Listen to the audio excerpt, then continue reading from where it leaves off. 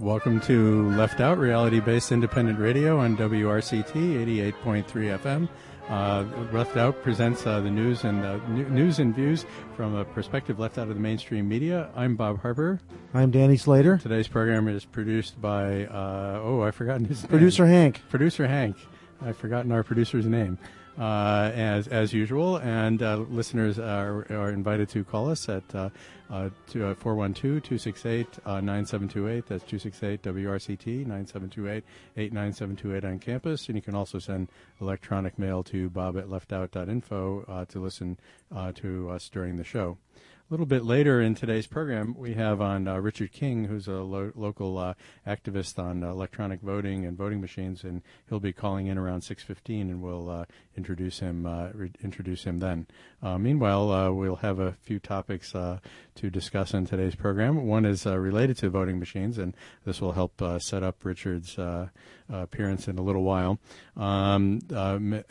Regular listeners to Left Out will know very well that we've often spoken about the issue of electronic voting, paperless voting, voter verifiable paper trail, possible frauds in voting. This has been an issue that's we've recurred many times in the last 3 years on Left Out. And here again, we'll be talking about it again today because recently the new democratically controlled Congress is introducing new bills today. There's new bills, not today, but these days, shortly. Richard will fill us in on the specifics. One is by Senator Bill Nelson of Florida to revamp all of the voting machine, the Help America Vote Act, and the voting machine funding and standards throughout the country. So, as we all know, the voting machines ever since the 2000 non-election have been a subject of considerable controversy. The Republican Congress passed the so-called Help America Vote Act, which, as usual, is Trojan Horse, has a nice sounding title like No Child Left Behind or Help America Vote, which had a lot of difficulties with it.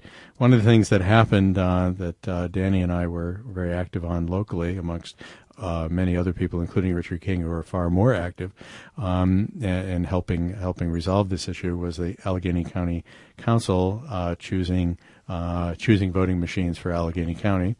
And as you all know, or at least all of you who vote, that is all of you, I hope, noticed in the last election that we have these, well, there's no other way to put it, we have these incredibly junky touchscreen voting machines. I think they're called an AccuVote machine, if I remember correctly. AccuPoll. AccuPoll, okay. Is that right? Wait, no. AccuVote? No, Something. Wait. No, we'll think of it in a moment. Yeah, okay. But what they are is incredibly junky electronic touchscreen voting machines, and there were a number of possible problems with those machines in Allegheny County. One of which is, some of the things are a matter of conjecture, some of them are not. Things that are absolutely not conjectural were the fact that, for example, as everyone noticed, the voting machines were completely out in the open, and that anyone, and including especially the poll workers, were quite free to look over your shoulder and watch how you were voting. And what was the reason for that? Well, the reason for that is because they didn't want us to be tampering with the machines because they're so easily tampered with. So it's an absurd thing, tail wagging the dog situation, whereby the technology that was chosen is so poor that all of the most basic premises, the most basic standards of voting poll place standards have to be eliminated. So no standing behind the curtain anymore because you might be tampering with the easily tamperable voting machine. And so this is completely ridiculous. Also, people were very unhappy with the nature of the user interface. Many people commented, for example, you may recall that everything is touchscreen except for one thing, which is to register your vote, and then there's this big red flashing plastic button at the top, and it's the user interface that left a lot to be desired. And they were pretty flimsy. The things were they don't look like they're going to stand up to much. Okay, so the county council went for these things, despite the fact that Danny and I, amongst and many a lot others, of other very, very knowledgeable citizen activists went and testified. Not only did they go for these machines, they went for a different touchscreen machine with no paper trail. And then when that turned out to be a completely flaky machine that was easily hackable, even by accident almost, they rejected that and went to the next junky a paper trail free DRE machine. Right. So they were like determined not to use the option that had a paper trail, which despite the fact that when we went to the county council, they said all the sort of anodyne sounding things about they were completely, remember, John DeFazio, and the other fellow on the county council, Dave something Fawcett. Fawcett, Dave Fawcett, yes. We're saying all the right things about we definitely want paper trail, a verifiable paper trail, blah blah blah. Right. But then of course they turn around and bought these junky things, spent millions of dollars on them. Well, actually, Fawcett was. I think he was consistent. Was he consistent? Okay. Yes, but everybody else. But the decision was ultimately there was a 2 to 3 member committee, and it was decision. 2 to 1 against Fawcett. And so we have these lousy machines. There were also lots of reported problems with the machines not being zeroed out at the beginning. So obviously, when you start the machine in the morning on the election day, you would like to have all the totals be zero before anyone actually comes in and votes. They had trouble with that. So lots and lots of trouble. One thing that was rather annoying, I recall, the Post-Gazette editorial page was promoting this idea that we should have touchscreen machines. And one of the things that I would like to, I think Richard will pick up on this as well, is the issue is not touchscreen machines. It has nothing to do with it. That is absolutely not the issue. The issue is there are really two main issues here. One, I think, is a perfectly legitimate issue, which is accessibility of voting machines. That is, accessibility of polling places and accessibility of the voting equipment. Absolutely important thing. And the old standard machines were not accessible to people who were handicapped in one form or another, whether they're blind or have limited vision, there's or whether the issue they have of difficulty accessibility, walking around. Accessibility was a problem. So that's a legitimate thing. And then the other issue is just audit trail, having auditability. That's what's important. But somehow the Post-Gazette turned it into that the goal is to have touchscreen voting machines. In other words, predetermining the technology to solve the problem. Yeah. And it's completely ridiculous. inane. It's absolutely inane. So the county in the end went for this. And so what's happening now, and Richard will bring us up to date, what's happening now is that the Democratic Congress, which has a little bit more interest in voter participation, I think, than the Republicans. Historically, that's certainly been true during my lifetime. The Republicans are great specialists in voter suppression, so what's happening here is Bill Nelson of Florida, and I also think Russ Holt of New Jersey is also sponsoring a bill to redo all of this, and in particular to mandate voter verifiable paper trail.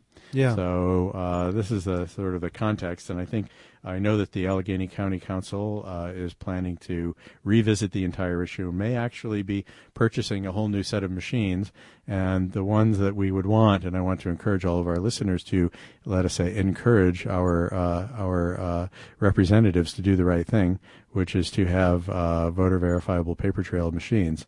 Why voter verifiable paper trail? Well, it's just a matter of having an audit trail, of having the ability to check the accuracy of the vote. Yeah. And we all know that with electronically based anything, whether it's voting machines or whatever it may be, there's plenty of opportunities for either malice or just incompetence, ineptitude, to destroy voting records, and irretrievably, and to have no records of these machines that the county used in the last election, no audit trail of any kind. At the end of the day, you push the button and it tells you the answer is, and there's your answer.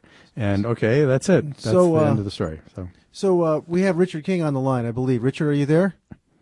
Hi. Hi, Richard. We have Richard King, who has previously been on Left Out before. He's a local political activist. One of his main issues has been on the verifiable voting equipment in the county. So, Richard, before you phoned in, I was just updating our listeners on the situation. So, what I wanted to ask is, at your discretion, is a few things I wanted to ask about. One is the national story, what's happening with the Holt and or Nelson bill or any other bills that may be around.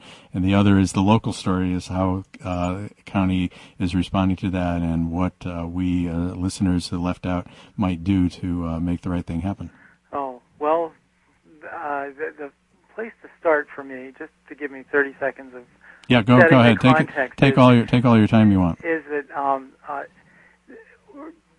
prior to our last election, the lab that certifies all of these testing labs, all of the voting machines. In the state, you mean, of Pennsylvania? Well, the process for getting these machines certified happens at the national level. There's this thing called a independent testing authority, which is neither independent nor really an authority, but because basically the vendors created those labs, and then they receive their money from the vendors, and so are beholden to the vendors, and no machine has ever failed a test in one of those labs.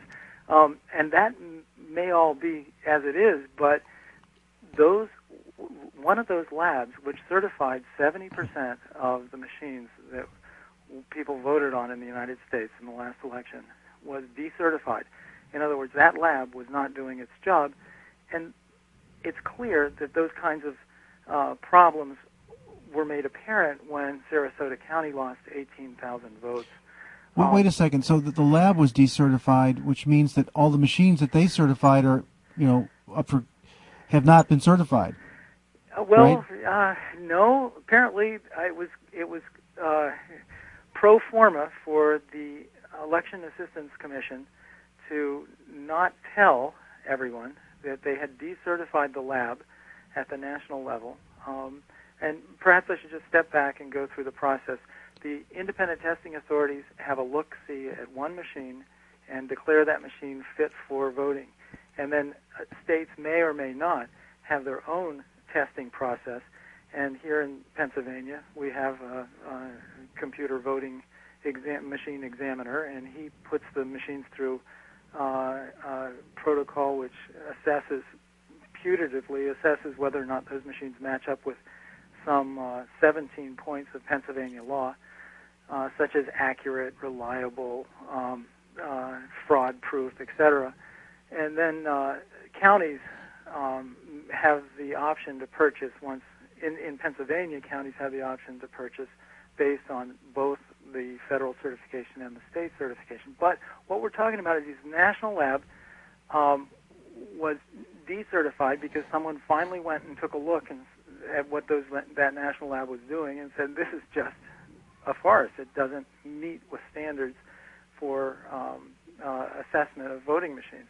So rather than telling everyone prior to the November election that these machines really weren't vetted properly, we all voted on them. 70% of the public voted on machines that were processed or examined by that lab. Then, during that election, Sarasota County lost some 18,000 votes, or there were undervotes of remarkable proportions, and that congressional race is still in dispute, and we may not figure out whether the Republican or the Democrat won that. And I don't know how familiar folks are with that particular race, but what happened was that the Democrat had a lot of undervotes in the county in which that Democrat was strongest in that congressional race, and therefore likely had 18,000 votes been added back in at the rate that they were voting Democrat or Republican, that the Democrat would have taken that seat rather than the Republican. So it seems clear that some machine problems flipped a race for Congress, and yet the resolution was to simply take what the machine told folks and send that representative off to Congress. So, Rush Holt produced a bill for the last congressional session, and he reintroduced that bill again with a lot of modification. And the bill essentially says that every electronic vote or ballot will have a paper parallel ballot which the voter can look at prior to casting the electronic vote, and that paper record will then be audited in some quantity, which is yet to be clearly decided. But it also does a bunch of other things like establish transparency and break the conflict of interest between the vendors and the ITAs. The vendors of these electronic voting machines have really set the agenda for the last 30 years with electronic voting equipment. And in Pennsylvania, we've had electronic voting equipment for 20-plus years. Few people know that, but in the Philadelphia area. So the vendors have been very successful in creating their lobby and connecting themselves with the Secretaries of State. They fund the Secretaries of State's Association nationally. And they say they take them on cruises and all kinds of things like that, right? Phoenix train trips with duck dinner and whatnot. But sounds like the pharmaceutical industry. Exactly. Yeah. Well, those are pretty pandemic with how we make laws in this country, but what we would like to focus on is how successful Holt is in specifying that vendors will no longer have the option of choosing which lab will be testing their products. The assignment to a testing lab will be random, and that's a good thing in terms of the new legislation. And in addition to that, the money will go to the EAC prior to the running of the examination at the federal level. And Richard, yeah. Let me interrupt for 1 second. First of all, we want to give the phone number in case listeners want to call in with a question or comment. The number is 412-268-9728, and you can email to bob@leftout.info. Isn't the main issue, though, not question of improving the testing process, but improving the basic fundamental design of the system itself, such that you have a voter-verified paper trail? I agree. And in fact, to me, the idea of using the printers on the machines is really a wrong-headed approach, because first of all, it's very counterintuitive to a voter. Okay, you voted on the machine, a beautiful big touchscreen machine. You make your choices. It clicks big, bright, lights up all the choices you made. You press a button to cast your vote, and then this little tiny paper comes out, and you're supposed to go through this extra step of verifying it for a normal voter. That, why am I doing this? I already voted. What am I doing even? It doesn't. Plus, a lot of voters aren't going to check the thing. Plus, that should be the record, the actual legal record of the election should be the paper trail. Now you've got these little poor, hard to read, sort of possibly jammed printers with ink that runs out or that smudged or whatever, and that's the official record. So the whole thing doesn't seem very good. What's more logical to me is the optical scan system, where the voter actually marks a ballot, reads that into a machine at the polling place. The machine then verifies that it's a readable ballot and that it's valid, and then it can count it right there in that machine. But also it ticks into a box, so later on you've got those ballots that can be recounted. Which are the first-hand record. Which are the real voters' intentions. And in addition, those ballots, those optical scan paper ballots, are the easiest ballots to audit by far, and will save tremendous amounts of money. Even before you go to audit them, the optical scan system is less expensive and much better in all the respects. Because you need fewer expensive machines there. You need the optical scan reader, but that one reader can service many voters almost simultaneously. It only takes a few seconds to stick your ballot into the machine and verify it, right? True. Compared to having an electronic machine for each voter who might take 5 or 10 minutes, monopolizing an expensive electronic piece of equipment. And then there's the issue of accessibility can be dealt with by having these machines that can print marks on a ballot, right, using a touchscreen machine or something as an input device. Right. The ballot marking device, and those clearly are necessary to meet the letter of the law, requiring all voters to be able to have access to the voting machine in a private and independent fashion. And clearly we could have bought those machines for our county to the tune of $12 million, and we would not have to buy any more equipment in order to meet these more stringent requirements that are being introduced, and with good reason, in the Holt bill. So the question is, what is happening at the county level, and what is happening with Holt's bill? I don't know which is the right order to do things here. If I could just tick off what goes into the Holt bill. Good. It requires that voter-verified paper ballots will be used in all voting, whether they're marked by hand or marked by machine or printed by a DRE. So it allows for the addition of these printers, even though, as Danny explained, optical scan is clearly a far superior system. In addition, the Holt bill will require open-source software. It will require a secure chain of custody of the paper and the electronics.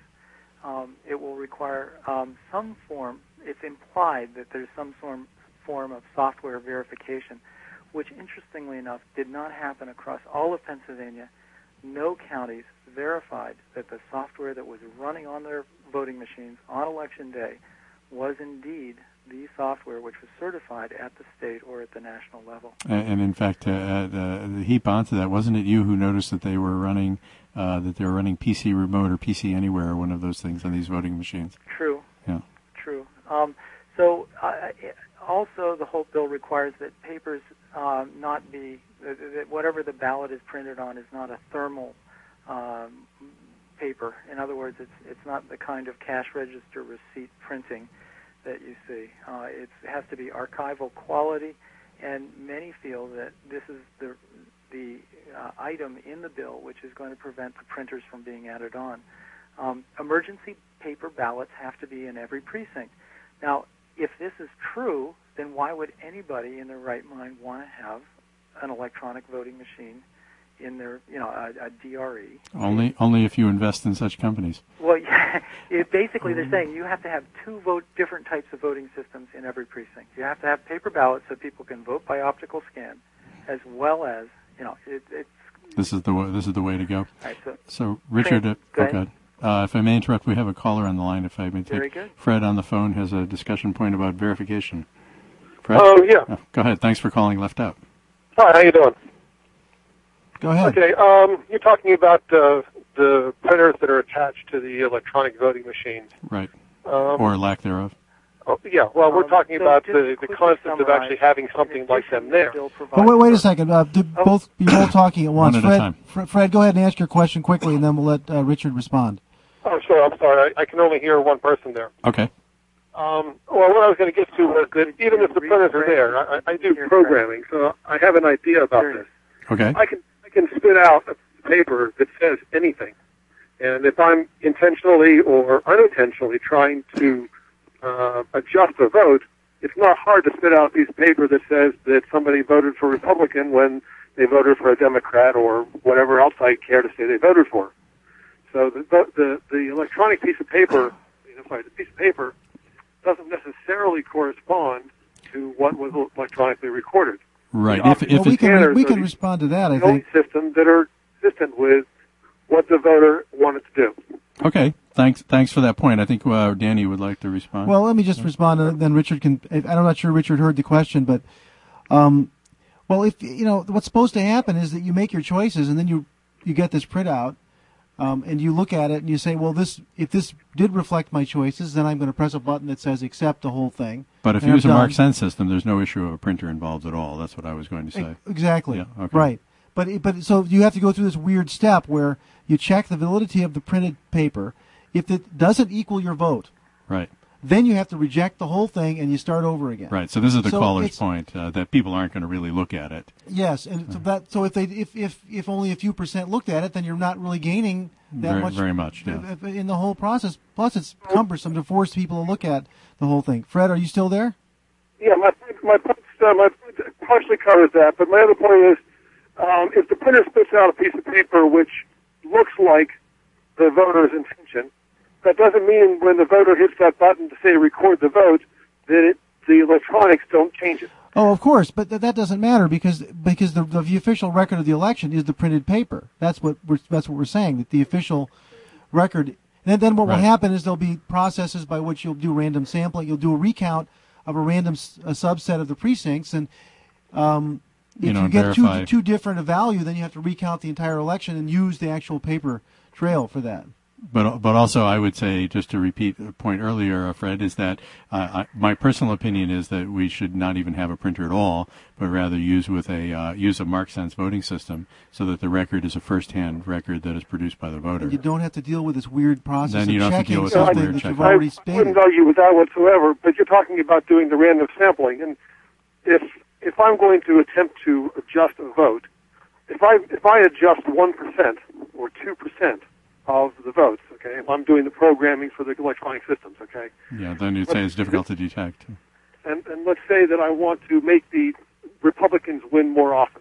I can adjust the electronic votes by 1 or 2%, and if it's consistent, it'll probably never be caught. Well, but no. The units of sampling We have are here in small. Pennsylvania. Well, let's let Richard respond. Richard, Fred. let's let Richard King jump in. The units of sampling are the precincts, and so they have to match perfectly. And so if there is any shift of 1% within a precinct, they'll arrive at a discrepancy, or the theory goes that they would be able to count all of the ballots accurately and compare with the electronic vote within a precinct. And so those units across the state should be able to tell a tale. So that's, I think, good. Go ahead, Fred. But, again, even with a paper trail, how many precincts are doing 100% recounts? Well, all of the precincts in the audit would be doing 100% recount. Right, but he means by 100%, he means you wouldn't necessarily have all precincts doing a recount. So it would be unless it were, that there were evidence of discrepancy. Well, there's a county here in Pennsylvania I should say a district here in Pennsylvania for this last election, where the representative won by, I think, 26 votes. Right. Okay. If I want to adjust an election, it doesn't have to be 1%. It could be 0.1%. And before electronic systems, 2 to 4% variation from count to count is not unheard of percentage. So do you have a suggestion as to what to do about this? Yeah, like you've already suggested, the optical character readers are the only system where you have a piece of paper that something that the voter has actually made the vote with. You can go back and actually physically count because that's what the voter did. Okay. Well, Thanks. Of course, you still have the issues of having them disappear and stuff like that. Right. There's always going to be things to guard against for sure. Okay. Thank you for that point, Fred, and thank you for calling Left Out. We'd like to go back to Richard King now. I do have one little comment to make about that. Is that if you're going to the optical scan system, if you're going to use the counter inside the scanner, then you are still subject to the kind of thing that Fred is talking about. Oh, you are, yeah. Yeah. So, but you do have a very solid record that you can use back it up.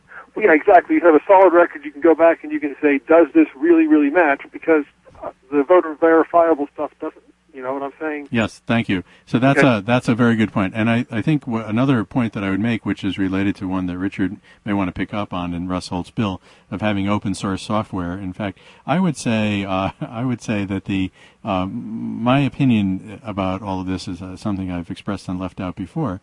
Is we really should. This is a situation where we should be dealing with this in a national level. What really should be happening is there should be a panel of experts assembled by the National Academy of Sciences, the National Academy of Engineering, of bringing the best minds in the country to put together a public, open design that is used nationwide that people can manufacture. Anyone can manufacture them, but the specification, the software, should be completely open, should be completely a matter of public property, and should not be at all a private matter. Right, and I believe some countries are actually engaging in such a project. Australia. Go ahead, please, Richard. Want to jump in on that? Australia has open source software, and they've had it for 20 years or something like that. I don't understand why we don't just simply take their software and make it available in the United States. Because there are interests at stake other than counting the votes, Richard. Let me spell it out to you. So I wonder, picking up back where we left off before Fred called in, an interesting point that he had, and other listeners, by the way, are welcome to call us at 412-268-9728, or if you're a bit shy about the phone, you can send mail to Bob at leftout.info, and I'll transmit your call on the air as I get it in an email. So, Richard, go ahead. So I was wondering if you'd pick up where you were left off earlier. You had mentioned open source software, and basically that's the concept of transparency. And what's in this bill is that now the independent testing authorities are going to be entirely transparent, at least to the EAC. There will be an observer assigned, and there will be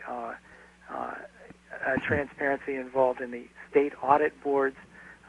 There's all of the audits that are done under the state supervision should be accompanied by public observation.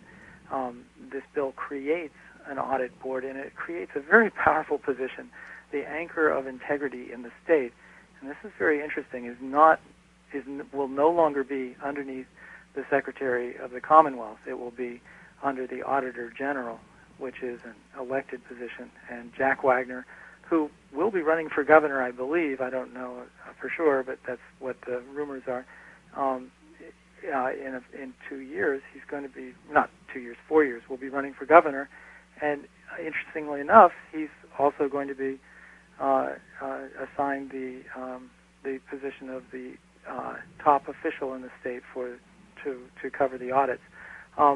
The EAC will be funded in perpetuity. I don't think I'm saying it right, but the EAC was to sunset, and this bill will place it under refunding on a cyclic basis forever, which some folks are not happy with because the EAC is, there's been 2 chairs that resigned and of the EAC, and it's been basically a political football when the National Institute of Standards suggested to the EAC that what they really need to do is have software-independent voting systems, and the EAC said, well, yes, but we're not going to do that right away, which is, basically they bent to the vendors' wishes and to the election directors' wishes. So shameful. Apart from the audit process that goes on in each state, that's pretty much the sum of the bill. There's also a provision, if I may throw it in there, in addition to voting machine, was to prevent, to outlaw conflicts of interest amongst the voting officials in states.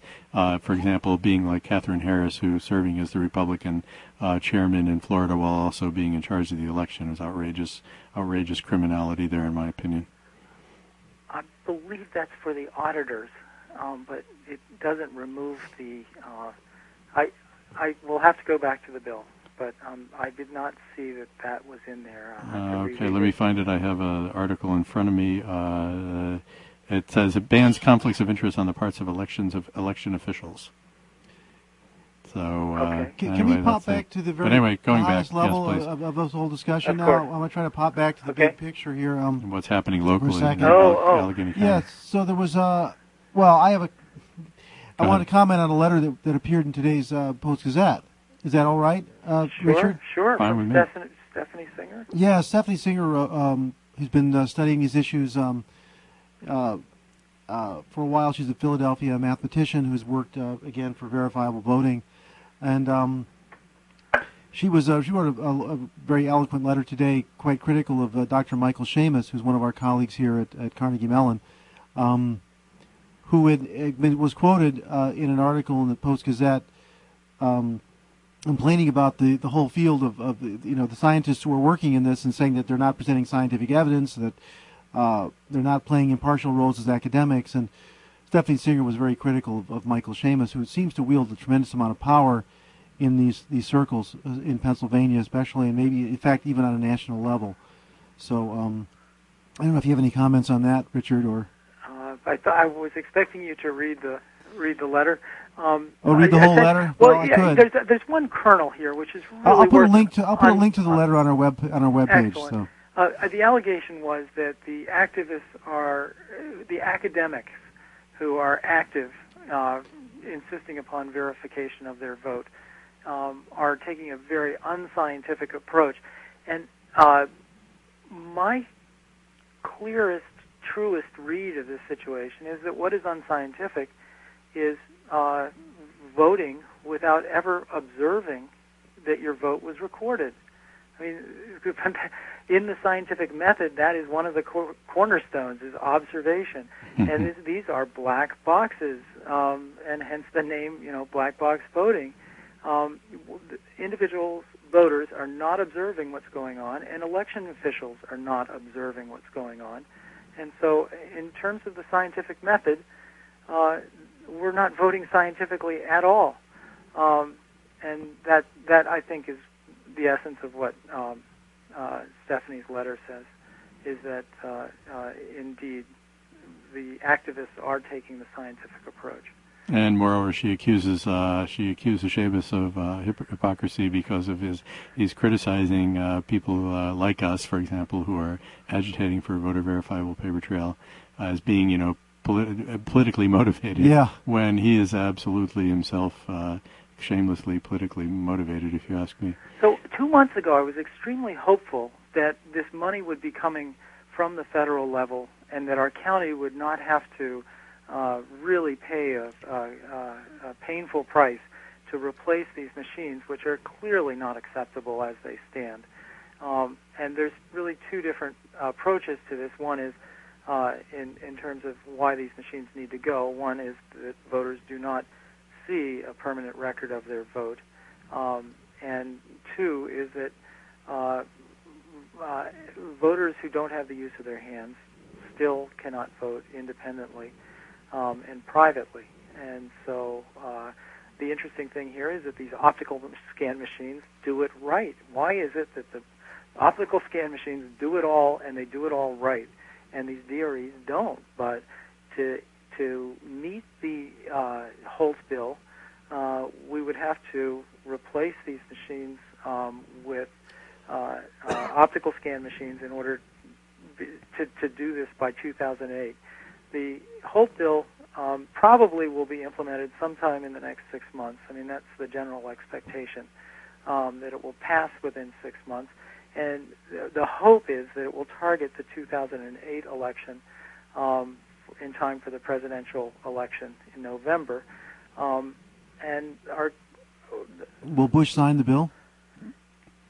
I don't know. I think that it would be extremely unpopular for him not to. There's Yeah, not a large. yeah, he might be under pressure. Yeah. Yeah, but who knows? And so, what is happening locally before we finish right. up? So locally, what we were hoping was our county would say, yes, if you get us the money, we'll swap out and get the right machines. But there's only $300 million in the Rush-Holtz bill, and we need, in order to replace all of the DREs that are paperless at the moment or printerless at the moment, it's going to require $510 million, and maybe I simply don't know how legislation is done, because often unfunded mandates do become law, and they do sort of eventually get implemented appropriately. But what we're hoping to do is get a howling from across the state for increasing the funding so that the counties and the states that want to replace these DREs can do so. Okay. So anything that our listeners should do or know about at the moment? Well, they can always call County Council. Allegheny County Council is 412-350-6490 and ask for optical scan voting. Any highly motivated individuals could also submit their resumes to County Council, which is now forming a citizens advisory panel. And they're looking for citizens from across the county who take a strong interest in the integrity of voting to submit their resumes and participate in advising County Council and our esteemed Chief Executive, Dan Honorato. What was that number again? 412-350-6490.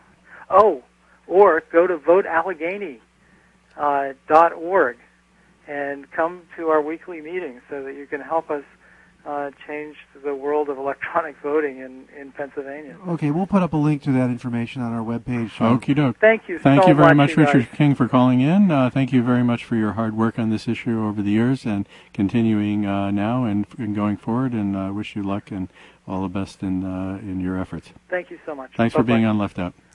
Okay, we will take a brief break. What we would like to do is we're going to play a bit of an audio segment of Keith Olberman's most recent commentary about the statements made by Condoleezza Rice, our Secretary of State. Finally, as promised, special comments on the remarks yesterday by Secretary of State Rice. We already know about her suggestion that the president could just ignore whatever congressional Democrats do about Iraq, just ignore Congress. We know how that game always turns out. Ask President Nixon. Ask President Andrew Johnson. But about what the Secretary said regarding the prospect of Congress revising or repealing the 2002 authorization of the war in Iraq. And here we go again. From springs spent trying to link Saddam Hussein to 9/11 to summers of cynically manipulated intelligence, through autumns of false patriotism to winters of war, we have had more than 4 years of every cheap trick and every degree of calculated cynicism from an administration filled with three-card Monte players. But the longer Dr. Rice and these other pickpockets of a nation's goodness have walked among us, waving flags and slandering opponents and making true enemies, foreign and domestic, all hat and no cattle all the while, the overriding truth of their occupancy of our highest offices of state has only gradually become clear. As they asked once in that Avis commercial, ever get the feeling some people just stopped trying? Secretary Rumsfeld thought he could equate those who doubted him with Nazi appeasers, without reminding everybody that the actual historical Nazi appeasers in this country in the 1930s were the Republicans. Vice President Cheney thought he could talk as if he and he alone knew the truth about Iraq and 9/11 without anyone ever noticing that even the rest of the administration officially disagreed with him. The president really acted as if you could scare all the people all the time and not lose your soul and your congressional majority as a result. But Secretary of State Rice may have now taken the cake. On the Sunday morning interview show of Broken Record on Fox, Dr. Rice spoke a paragraph which, if it had been included in a remedial history paper at the weakest high school in the nation, would have gotten the writer an F, maybe an expulsion. If Congress were now to revise the Iraq authorization, she said, out loud, with an adult present, quote, it would be like saying that after Adolf Hitler was overthrown, we needed to change then the resolution that allowed the United States to do that so that we could deal with creating a stable environment in Europe after he was overthrown. The Secretary's resume reads that she has a master's degree and a PhD in political science. The interviewer should have demanded to see them on the spot. Dr. Rice spoke 42 words. She may have made more mistakes in them than did the President in his State of the Union address in 2003. There is obviously no mistaking Saddam Hussein for a human being, but nor is there any mistaking him for Adolf Hitler. Invoking the German dictator who subjugated Europe, who tried to exterminate the Jews, who sought to overtake the world is not just in the poorest of taste, but in its hyperbole. It insults not merely the victims of the Third Reich, but also those in this country who fought it and who defeated it. Saddam Hussein was not Adolf Hitler. And George W. Bush is not Franklin D. Roosevelt, nor Dwight D. Eisenhower. He isn't even George H.W. Bush, who fought in that war. However, even through the clouds of deliberately spread fear and even under the weight of 1,000 exaggerations of the 5 years past, one can just barely make out how a battle against international terrorism in 2007 could be compared by some to the Second World War. The analogy is weak. It instantly begs the question of why those of the greatest generation focused on Hitler and Hirohito, but our leaders of today seem to have ignored their vague parallels of today to instead concentrate on the Mussolinis of modern terrorism. But in some small, you didn't fail, Junior, but you may need to go to summer school kind of way, you can just make out that comparison. But Secretary Rice, overthrowing Saddam Hussein was akin to overthrowing Adolf Hitler? Are you kidding? Did you want to provoke the world's laughter? And please, Madam Secretary, if you are going to make that most implausible, dubious, subjective, ridiculous comparison, if you want to be as far off the mark about the Second World War as, say, this pathetic Holocaust denier from Iran, Ahmadinejad, at least get the easily verifiable facts right, the facts whose home through history lie in your own department. The resolution that allowed the United States to overthrow Hitler. On the 11th of December, 1941, at 8 o'clock in the morning, two of Hitler's diplomats walked up to the State Department, your office, Secretary Rice, and 90 minutes later they were handing a declaration of war to the chief of the department's European division. The Japanese had bombed Pearl Harbor 4 days earlier, and the Germans simply piled on. Your predecessors, Dr. Rice, did not spend a year making up phony evidence and mistaking German balloon inflating trucks for mobile germ warfare labs. They didn't pretend the world was ending because a tin pot tyrant could not hand over the chemical weapons it turned out he had destroyed a decade earlier. The Germans walked up to the front door of our State Department and said, "We're at war." It was in all the papers. And when that war ended, more than 3 horrible years later, our troops and the Russian troops were in Berlin, and we stayed as an occupying force well into the 1950s. As an occupying force, Madam Secretary, if you want to compare what we did to Hitler and in Germany to what we did to Saddam and in Iraq, I'm afraid you're going to have to buy the whole analogy. We were an occupying force in Germany, Dr. Rice, and by your logic, we are now an occupying force in Iraq. And if that's the way you see it, you damn well better come out and tell the American people so. Save your breath telling it to the Iraqis. Most of them already buy that part of the comparison. It would be like saying that after Adolf Hitler was overthrown, we needed to change then the resolution that allowed the United States to do that so that we could deal with creating a stable environment in Europe after he was overthrown. We already have a subjectively false comparison between Hitler and Saddam. We already have a historically false comparison between Germany and Iraq. We already have blissful ignorance by our Secretary of State about how this country got into the war against Hitler. But then there's this part about changing the resolution about Iraq, that it would be as ridiculous in this secretary's eyes as saying that after Hitler was defeated, we needed to go back to Congress to deal with creating a stable environment in Europe after he was overthrown. Oh, good grief, Secretary Rice, that's exactly what we did do. We went back to Congress to deal with creating a stable environment in Europe after Hitler was overthrown. It was called the Marshall Plan. Marshall, General George Catlett Marshall, Secretary of State, the job you have now. Come on! $12,400,000 to stabilize all of Europe economically, to keep the next enemies of freedom, the Russians, out and democracy in? And how do you suppose that happened? The President of the United States went back to Congress and asked it for a new authorization and for the money. And do you have any idea, Madam Secretary, who opposed him when he did that? The Republicans. We've spent enough money in Europe, said Senator Taft of Ohio. We've spent enough of our resources, said former President Hoover. It's time to pull out of there. As they stand up, we'll stand down. This administration has long thought otherwise, but you cannot cherry-pick life, whether life in 2007 or life in the history page marked 1945.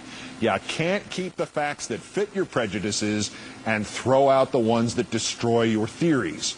If you're going to try to do that, if you still want to fool some people into thinking that Saddam was Hitler, and once we gave FDR that blank check in Germany, he was no longer subject to the laws of Congress or gravity or physics, at least stop humiliating us. Get your facts straight.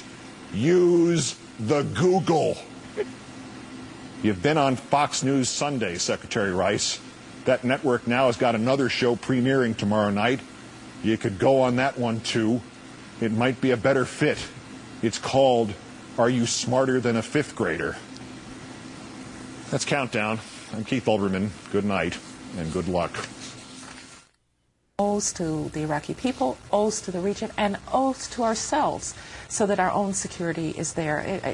Chris, it would be like saying that after Adolf Hitler was overthrown, we needed to change then the resolution that allowed the United States to do that so that we could deal with creating a stable environment in Europe after he was overthrown. It's a part of a continuum of what we're trying to do in Iraq.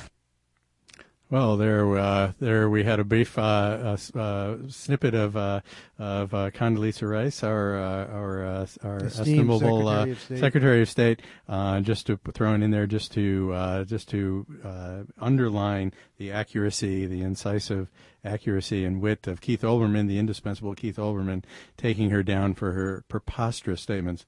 The thing that is always about this administration, Condoleezza Rice or the rest of the Bush administration, is always a matter of some speculation. Is are they monumentally incompetent and idiotic, or are they just cynically manipulating people's ignorance, right? The national ignorance, so they can just say she has these random supercilious comments because she has only one mode of speaking, which is supercilious, and she has these, and they're just random and noise. There's no accountability at all. Is she going to respond to amazing. this? I mean, so here we are. You know, this is who's running our foreign policy, and she's the sane one. I mean, if you look at it by comparison. Well, she was, incredible. Since I went to Stanford myself for my PhD, and she was the provost. She was the provost of Stanford, which is the second highest administrative position in the university. And if she was operating at this level of competence there, she would, that's shameful in itself. Incredible. So I don't know whether she was or whether running our foreign policy. Yeah, unbelievable. So anyway, we'll put a link to that if you haven't heard it previously, or in general. Keith Olberman's special comments on MSNBC are really indispensable as the only person on national of that kind of scale. That number of viewers, number of listeners who are saying the kinds of things that need to be said and pointing out the blindingly obvious criticisms of statements like we get from. To borrow a phrase from John McIntyre, formerly in KDKA here, the gap-toothed goober Condoleezza Rice.